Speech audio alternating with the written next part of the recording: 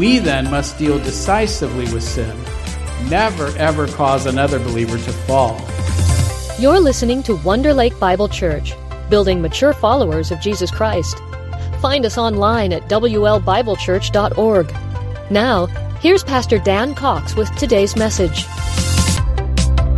There is an old hymn, maybe some of you are familiar with it, but it has this title and this theme of it. It says, "Gentle Jesus, meek and mild." Remember that? Have you heard that hymn? You know that? Gentle Jesus, meek and mild. So I want to ask you, is Jesus gentle, meek, and mild? And the answer is yes. Yes, he is, except when he is not. Right? Except when he's not. He is full of compassion. He's full of grace. He's full of mercy. But he's also a righteous God, isn't he? He is righteous. And he's full of wrath against sin. So I want to ask you a question here today. I want to imagine if Jesus were to come to Wonder Lake Bible Church and to pay us a visit in the flesh. Now, he is here with us right now, isn't he? Yes. But if he were to come in the flesh and stand before us here now and pay us a visit, how do you think that might go? What do you think? Or how about this? What if he were to step in as our pastor for a while? Give me a little sabbatical time. If Jesus were to step in as our pastor, and he were to stand up here week in and week out preaching the sermons, let me ask you, do you think that you would always like his sermons? Do you think that you would walk out of the sanctuary every week and drive home thinking, "Oh, that was so encouraging and uplifting. I feel so good now"? You know what? I'm sure, I have no doubt, there would be us many Sundays when we would walk out feeling very encouraged and uplifted and feeling good. But do you think that would always be the case? No, it wouldn't. Do you think you might get upset sometimes by things he says? Perhaps you wouldn't like it. I wonder how many visitors wouldn't come back. Do you think that might happen? We might have visitors and then they decide, "Well, I'm not coming back. Did you hear what he said?" I wonder if some of us might look for another church. Well, Jesus is the Lion of Judah. He's the Lamb of God, but he's also the Lion of Judah.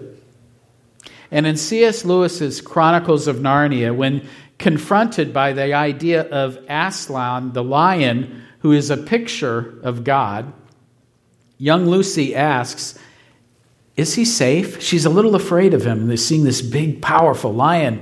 Is he safe? Safe, Mr. Beaver says. Who said anything about safe? Of course he isn't safe, but he's good. He's the king, I tell you. And Mr. Tumnus then also says, he's wild, you know, not a tame lion. Jesus is the Lamb of God. He's gentle, meek, and mild. But he's also the Lion of Judah. And he is not a tame lion. He is most definitely not tame. What do we mean? I mean that he says and does, he said and did things sometimes that are hard to accept, didn't he? He continues to say things today through his word to us that might be hard to accept. And today in our text, we're going to hear of some things that we might not like to hear. Now, I can tell you without a doubt, there's a couple of things that many people in our culture definitely don't want to hear about. And there are some churches that don't even want to talk about them. Are you ready to hear these two very offensive words? Well, here they are. Sin and hell. But the fact is, Jesus had much to say about these things, and we would do well to listen carefully to him. So we are continuing here in our series, Unique, the life, death, and resurrection of Jesus Christ, a harmony of the Gospels in which we are following a text put together here by John MacArthur, in which he takes all of the Gospel accounts, Matthew, Mark, Luke, and John, puts them together into one harmonious account of the ministry of the Lord Jesus Christ. Here's our message for today. Stumbling blocks. Stumbling blocks. What are stumbling blocks? These are things that people trip over, and the idea is these are things that people trip over and fall into sin. Things that cause people to sin, and the danger that there is from that. So we then must deal decisively with sin, never ever cause another believer to fall into sin. A little context for our text here. The disciples had asked Jesus, "Who is the greatest in the kingdom of heaven?" See, they were all jockeying for position, wanted to be the greatest. And he answered by telling them that the greatest is what? The least, right? So if you want to be great in the kingdom of heaven, you must be a humble servant of all. He then took a little child in his arms and said that one must be like that child, humble, dependent, trusting, in order to enter the kingdom of heaven. And he says that we should receive one like this, receive one, accepting. A child was, they did not lift their children up the way we do in our culture today. A child was the lowest and the least among them. But Jesus said, you must be like that, and you must receive such a one as this. Serve even the least. Be a servant to the least. And Jesus says, whoever does that, whoever humbles himself as this little child, in fact, is the greatest in the kingdom of heaven. And whoever receives or accepts, ministers to one such little child like this in his name, receives him, receives Jesus and the Father. Now, when John, the disciple, heard this, his mind was troubled, apparently, then, by something that had happened earlier. He says, I must humble myself. I must receive someone like this in Jesus' name. He's troubled by something that had happened a little earlier. Let's look at what John says. It says, now, John answered him, saying, Teacher, we saw someone who does not follow us casting out demons in your name. And we forbade him because he does not follow with us. But Jesus said, do not forbid him, for no one who works a miracle in my name can soon afterward speak evil of me. For he who is not against us is on our side. For whoever gives you a cup of water to drink in my name, because you belong to Christ, assuredly, I say to you, he will by no means lose his reward. What's Jesus getting at here? Well, I think what we're seeing here is what we would call the danger of sectarianism, or an unhealthy, unbiblical division and grouping of ourselves. See, Jesus' words about whoever receives one such child in his name receives him and the Father. It bothered John because he recalls an earlier incident in which the disciples had forbidden someone who was ministering in Jesus' name. Why? Because he was not one of them. This man was casting out demons in Jesus' name, but he was not one of their group. He was not one of the 12. But nevertheless, he was successfully doing this. And the 12 didn't like it. It seems apparently they seemed to think only they were the ones who could do such things as that. Only they were authorized to do that. Only they could minister in Jesus' name. Who does this man think he is? He's not one of us. But Jesus says what? If one is working for Jesus in his name, he cannot work against Jesus at the same time. So, though this man did not follow Jesus in exactly the same way as the 12, he wasn't part of their group, he truly followed Jesus. And he stood against the works of the devil. And Jesus goes on to solemnly affirm that anyone who does even the smallest service in his name will be rewarded. Even giving a cup of water to another believer will be remembered and rewarded.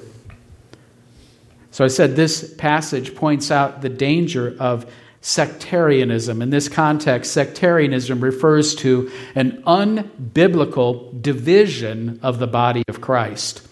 An unbiblical division of the body of Christ.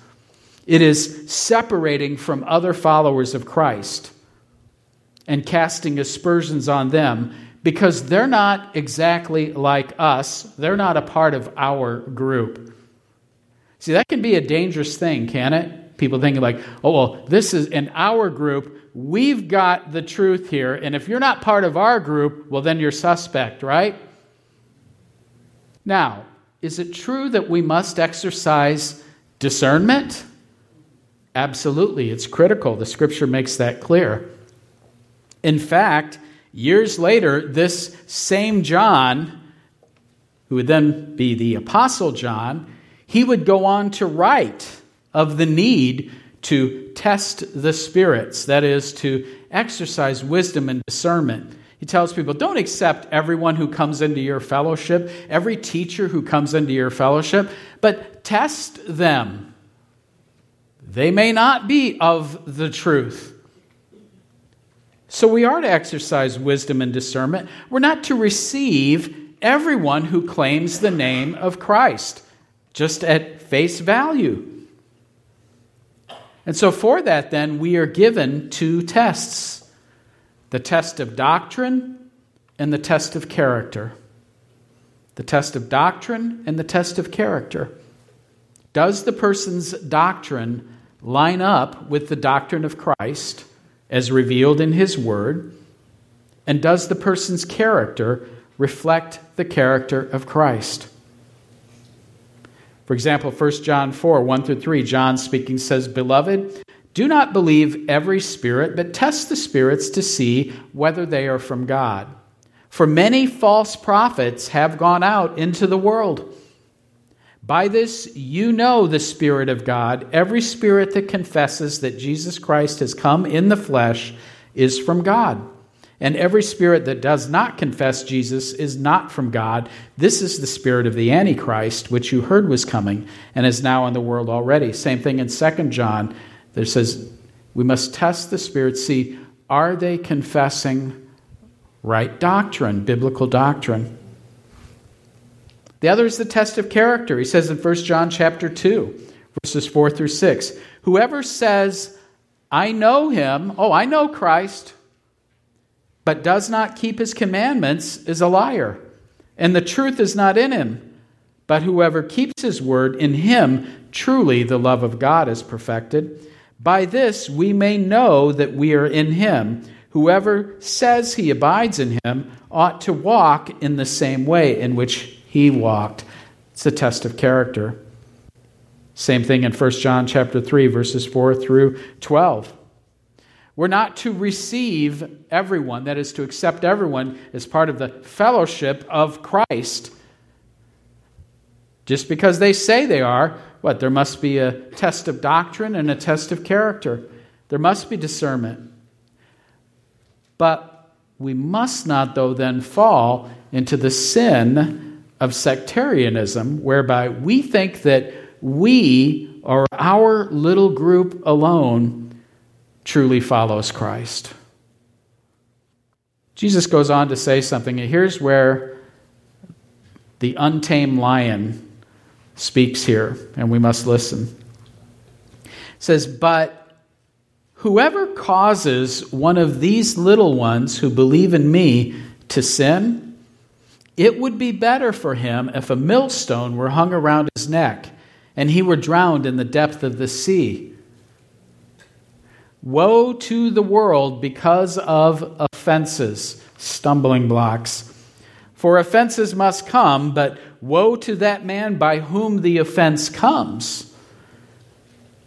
If your hand or foot causes you to sin, cut it off and cast it from you.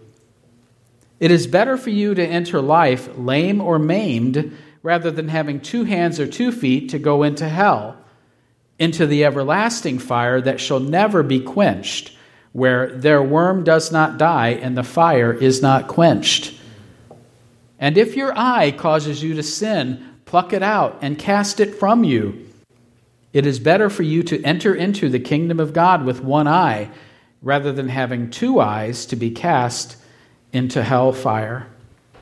So here then we see the danger of sin, the danger of sin. Some have asked here, now when Jesus speaks of these little ones, he says, whoever causes one of these little ones who believe in me to sin, who are these little ones to believe in him? Is he referring to literal children who believe in him? Or are these little ones who believe in him figurative children?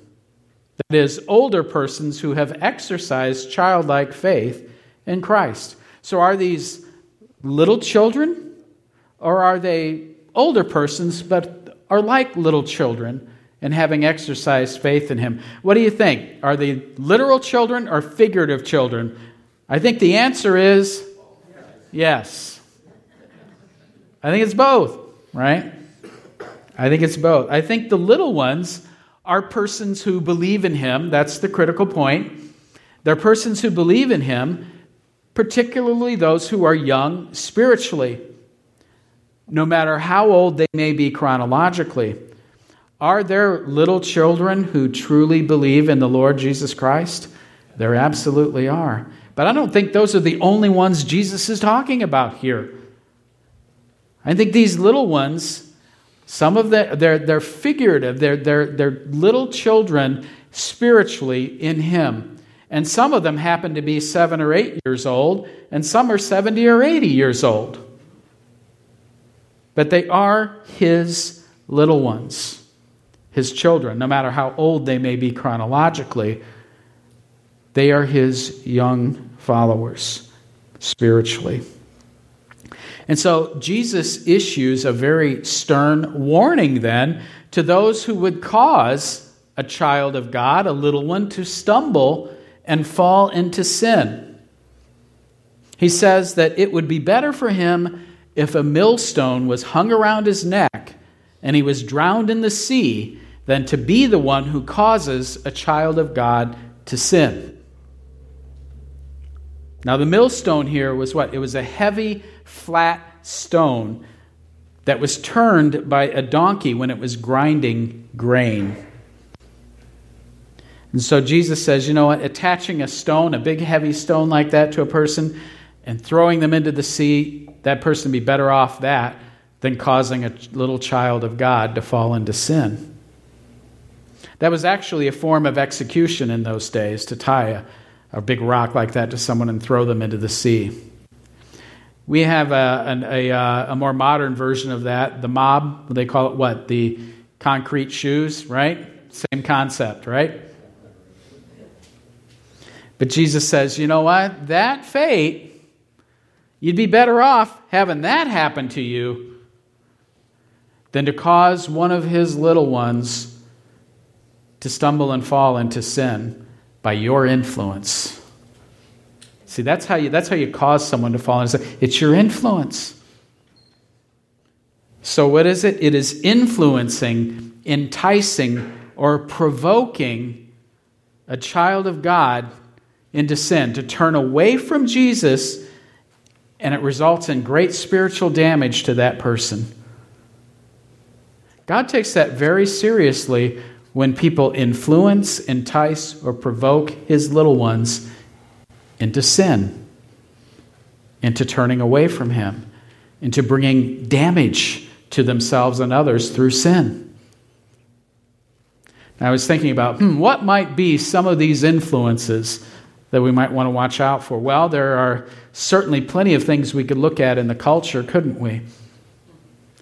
When we think of literal children, chronologically young children, there are young followers of Jesus, and even not followers of Jesus, but they're young children who are being influenced by many factors at play in our culture, aren't they? Have you seen some of the elements in our public school curriculums lately? How about drag shows for children? How about the purveyors of pornography? Not too long ago, there was a famous man who died named Hugh Hefner. I think you probably know him, right? The founder of Playboy magazine, who he did a lot to kind of normalize or bring pornography into the mainstream. And of course, many in the culture looked at him like he was some kind of hero or role model, that he was bringing sexual liberation to the culture. Even when he died, there were still some that were talking like that. Shortly after that, the Me Too movement came along, and all of a sudden the view of Hugh Hefner wasn't quite as glowing as it had been before. But I can tell you, even before that, what do you think God's view might have been of what Hugh Hefner had done? How in influencing little ones. The fact is, there are countless examples of corrupting influences in our culture, aren't there? Jesus says, you'd be better off having a millstone tied around your neck and thrown into the sea than doing that to my kids. Parents, do you get protective of your children, especially your little ones? You think God the Father is protective of his children? I've seen, actually, even in our church family here, sometimes there have been persons who are corrupting influences on members of our church family who suddenly died. It's better to have a millstone tied around your neck and cast into the sea than to corrupt a child of God, cause them to turn away from Christ, fall into sin.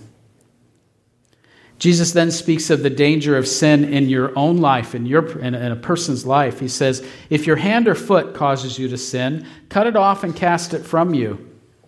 It's better for you to enter life lame or maimed rather than having 2 hands or 2 feet to go into hell, into the everlasting fire that shall never be quenched, where their worm does not die and the fire is not quenched. And if your eye causes you to sin, pluck it out and cast it from you. It is better for you to enter into the kingdom of God with 1 eye, rather than having 2 eyes to be cast into hellfire. Now, is Jesus speaking literally here? He's not speaking literally, it's figurative. We shouldn't actually cut our hand or feet off or pluck out our eyes. But what's he doing? He's speaking figuratively to indicate what? The seriousness and the gravity of sin and what we ought to do to eliminate it from our lives because of where it can lead us, right? Where does sin lead people? To hell, right? Eternal judgment, eternal condemnation. See, so sin can keep a person from entering the kingdom of heaven and receiving eternal life. It is sin that leads to spiritual death, to eternal judgment, to hell. Therefore, whatever might cause a person then to sin must be dealt with decisively, radically, as it is better to enter eternal life maimed than to go into hell. He's using, again, figurative language here to picture the very real need to take prompt, decisive action against sin, whatever might keep us from life, from eternal life.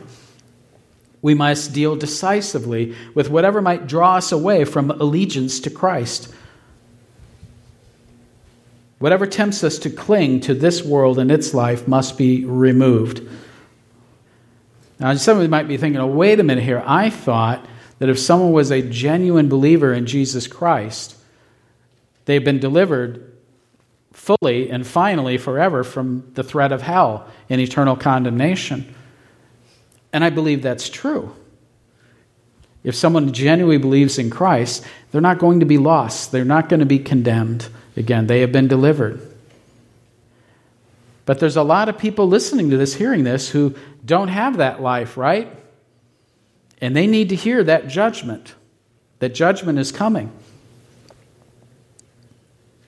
But it is also true, though, that for those who are in Christ, who have been delivered from condemnation, does this mean then that we're free to have a casual attitude towards sin in our life? That there's no consequences for it? That God doesn't take it seriously? No, absolutely not. So for the person apart from Christ, what is the great, great and grave danger? Is hell, right? For the believer in Christ, though, should our attitude be any less serious, though? Should we think sin is something to be toyed with? No. Why? Because sin is an offense against a holy God. See, here's gentle Jesus, meek and mild, who tells us what? That he hates sin. It is so offensive to him that he judges it eternally. But because he is love, what did he do? He provided a Savior, right? Because he is gracious, he is merciful, he is love, he provided a Savior to deliver us from the condemnation of sin. But for those who do not receive that deliverance in Christ, they're going to hell. And Jesus says what? It is the everlasting fire where the worm does not die, the fire is not quenched.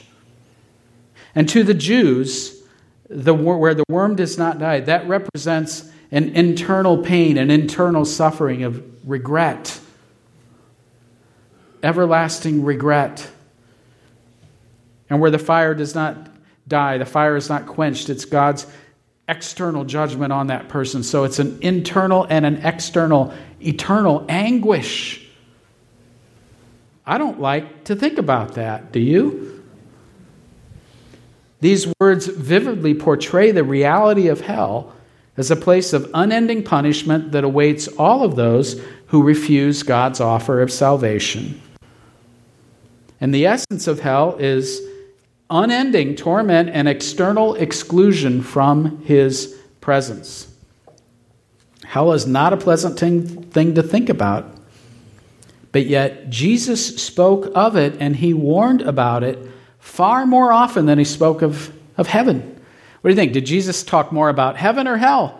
The answer is hell. He said much more about that than he's even said about heaven.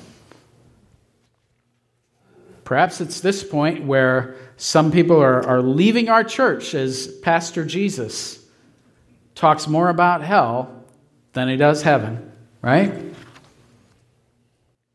He then says something that's rather curious to understand, difficult to understand. Jesus says, "For everyone will be seasoned with fire, and every sacrifice will be seasoned with salt." Salt is good, but if the salt loses its flavor, how will you season it? Have salt in yourselves and have peace with one another.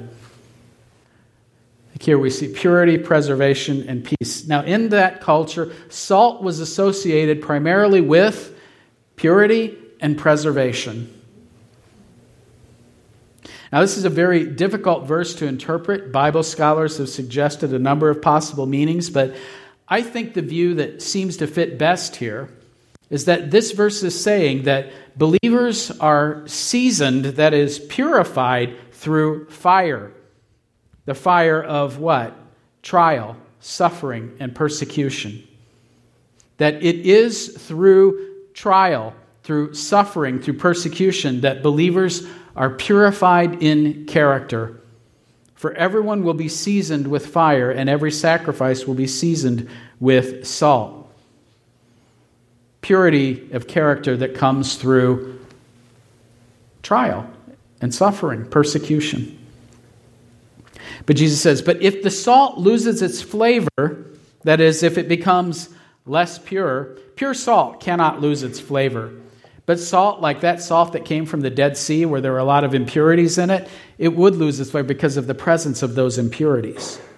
And so what happens to the believer that becomes infested with impurities?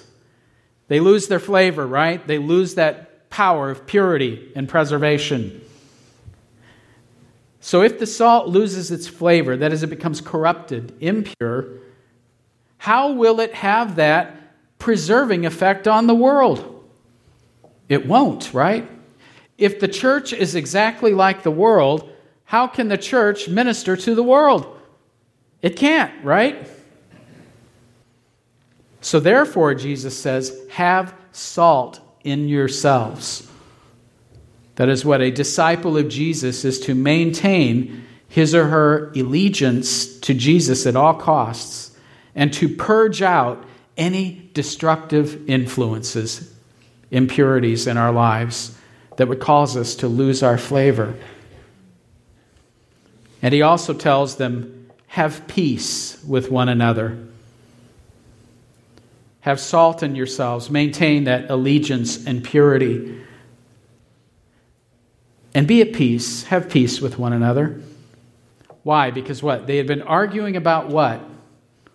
Who is the greatest among them?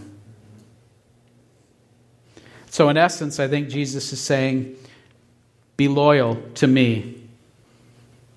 Be pure. And then you will be able to maintain peace with one another instead of arguing about status and who is the greatest among you. Final thought here, he says, take heed that you do not despise one of these little ones, for I say to you that in heaven their angels always see the face of my Father who is in heaven. For the Son of Man has come to save that which was lost. What do you think? If a man has 100 sheep and one of them goes astray, does he not leave the 99 and go to the mountains to seek the one that is straying?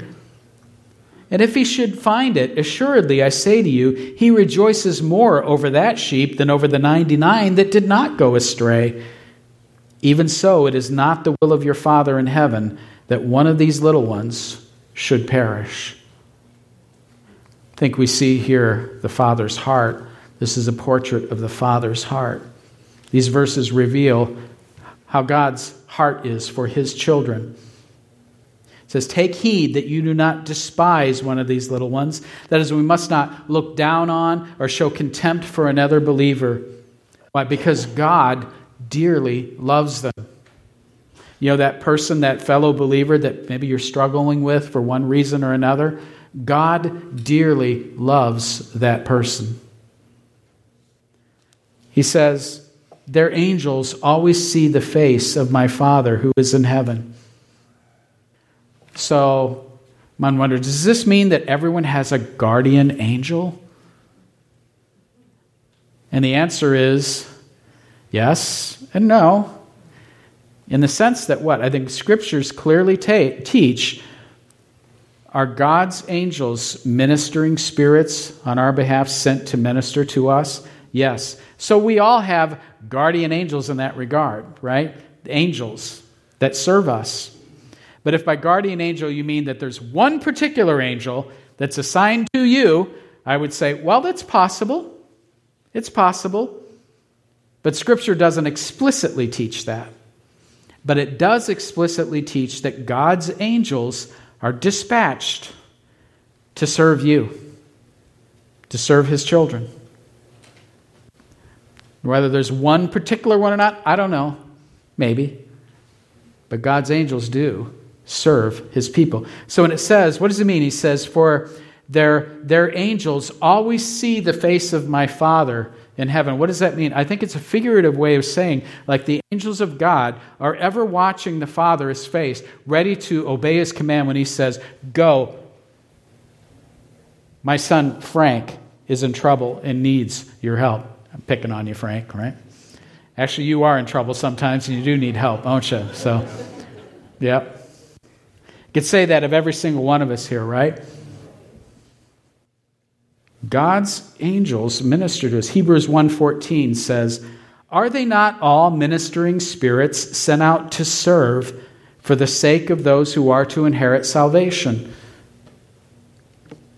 How do angels minister to us? Well, we see in Scripture a few things by answering prayer, being God's answer to a prayer. An angel comes to help us in some way as an answer to prayer. To encourage us, sometimes angels come to minister and lift up our spirits. To protect us from danger, some angel comes to protect us in some way. Or perhaps this one, speaking of protection, perhaps an angel might come sometime to rescue us or deliver us from our own foolishness. Anybody ever have that happen? I've told you a story before. I won't tell you it again, but I can tell you there was one time in my, well, there's probably been more than that, but I can tell you at least one time in my life where I have no doubt an angel intervened and saved me from my foolishness. It's when I was 19 years old, and I had my first car. I told you I wasn't going to tell you this again, but here, very briefly, okay. My first car was a Mustang Cobra. I was 19 years old. You know what happens with that, right? Being incredibly stupid. And I won't tell you, again, I won't tell you the whole story here, but I am convinced that angel picked up that car and set it straight and kept me from a horrible accident. There's no way that car should have ended up in the way it did in the amount of time there in that. So, right? Are they not all ministering spirits? And perhaps that angel was beholding the face of the Father, and the Father said, "Well, there's that idiot Dan again. You see him? I told you he was going to do this when he got that car." Right? There it was. We also see the Father's heart here for the straying believer. I think it is true. God goes in search of the lost, those who are outside of Christ. But he also goes in search of the straying ones, doesn't he? And I think that's the picture in view here. The 99 who did not stray, he goes after the one who did. I think this is the straying child here. So like the shepherd who leaves the 99 to go in search of the one stray, so too God seeks after his straying children, lest they should perish, that is, come to great spiritual harm and devastation. Now, if this is the Father's heart for his children, how then can you and I be indifferent to another believer or to treat them poorly? Stumbling blocks. Stumbling blocks are sinful, corrupting influences that cause a follower of Christ, especially a spiritually young, vulnerable disciple, to fall into sin. We can think of numerous examples of stumbling blocks which the world puts in our way. But what about within the church? Is it possible that we in the church can sometimes cause another believer to stumble into sin? And I think the answer is yes, we can. In fact, Scripture even explicitly instructs, right? It instructs mature believers to restrict their freedom in matters of conscience if it might cause an immature believer to stumble and fall into sin. Also, it is true that we can sin against one another in all kinds of ways. We can discourage one another, right? Our actions can cause another harm, perhaps even to leave the fellowship of Christ. I won't go through the whole list here, but I love all these one another commandments of Scripture. You know, we're told what? Love one another, be at peace with one another, be of the same mind with one another, accept one another, do not envy one another, serve one another, be gentle with one another, pray for one another, bear with one another, and what? Forgive one another. Those are just some examples there. When we are being disobedient to those things, might we cause, when we refuse to bear with one another, when we refuse to forgive one another, might we cause that person to stumble into sin? Perhaps. And what about sin in our own lives? Do we take action to deal with it decisively? Now, I know that sanctification is a lifelong process, But that must never become an excuse for us to become lazy, casual, or flippant about sin in our lives. God takes it seriously. Do we? So what? Well, remind us, we must deal decisively then with sin in our lives and never, ever cause another believer to fall into sin. God's judgment is coming on the world for those stumbling blocks that cause his children to fall into sin. Let us never be a part of that, right? Deal decisively with sin in our lives. Never cause another believer to fall into sin. So I would ask you a few questions. Are you committed to biblical unity? Remember we said that danger of sectarianism? Because they're not part of our church or our group. They're a different denomination, or they have a different perspective on this particular doctrine or that one. Now, yeah, there are critical doctrines that we all have to uphold, right? But there are some things that we can give each other a little breathing room on that. Are you committed to biblical unity? Are you dealing with sin in your life? And do you share the Father's heart for fellow believers? A few things to think about. Let's pray. Lord, thank you for our hope in Jesus. Lord, your word has given us much to ponder here today. Lord, I pray that we would take seriously this call to deal decisively with sin, to cut it off, to remove it from our lives, and to never ever, Lord, be an influence, a corrupting influence on someone else, especially a younger, more vulnerable follower of Jesus. May we all be good examples then, Lord, for one another. May we have salt in ourselves and be at peace with one another. We pray these things in Jesus' name. Amen. Thanks for listening to today's message. For more information about Wonder Lake Bible Church, visit WLBibleChurch.org.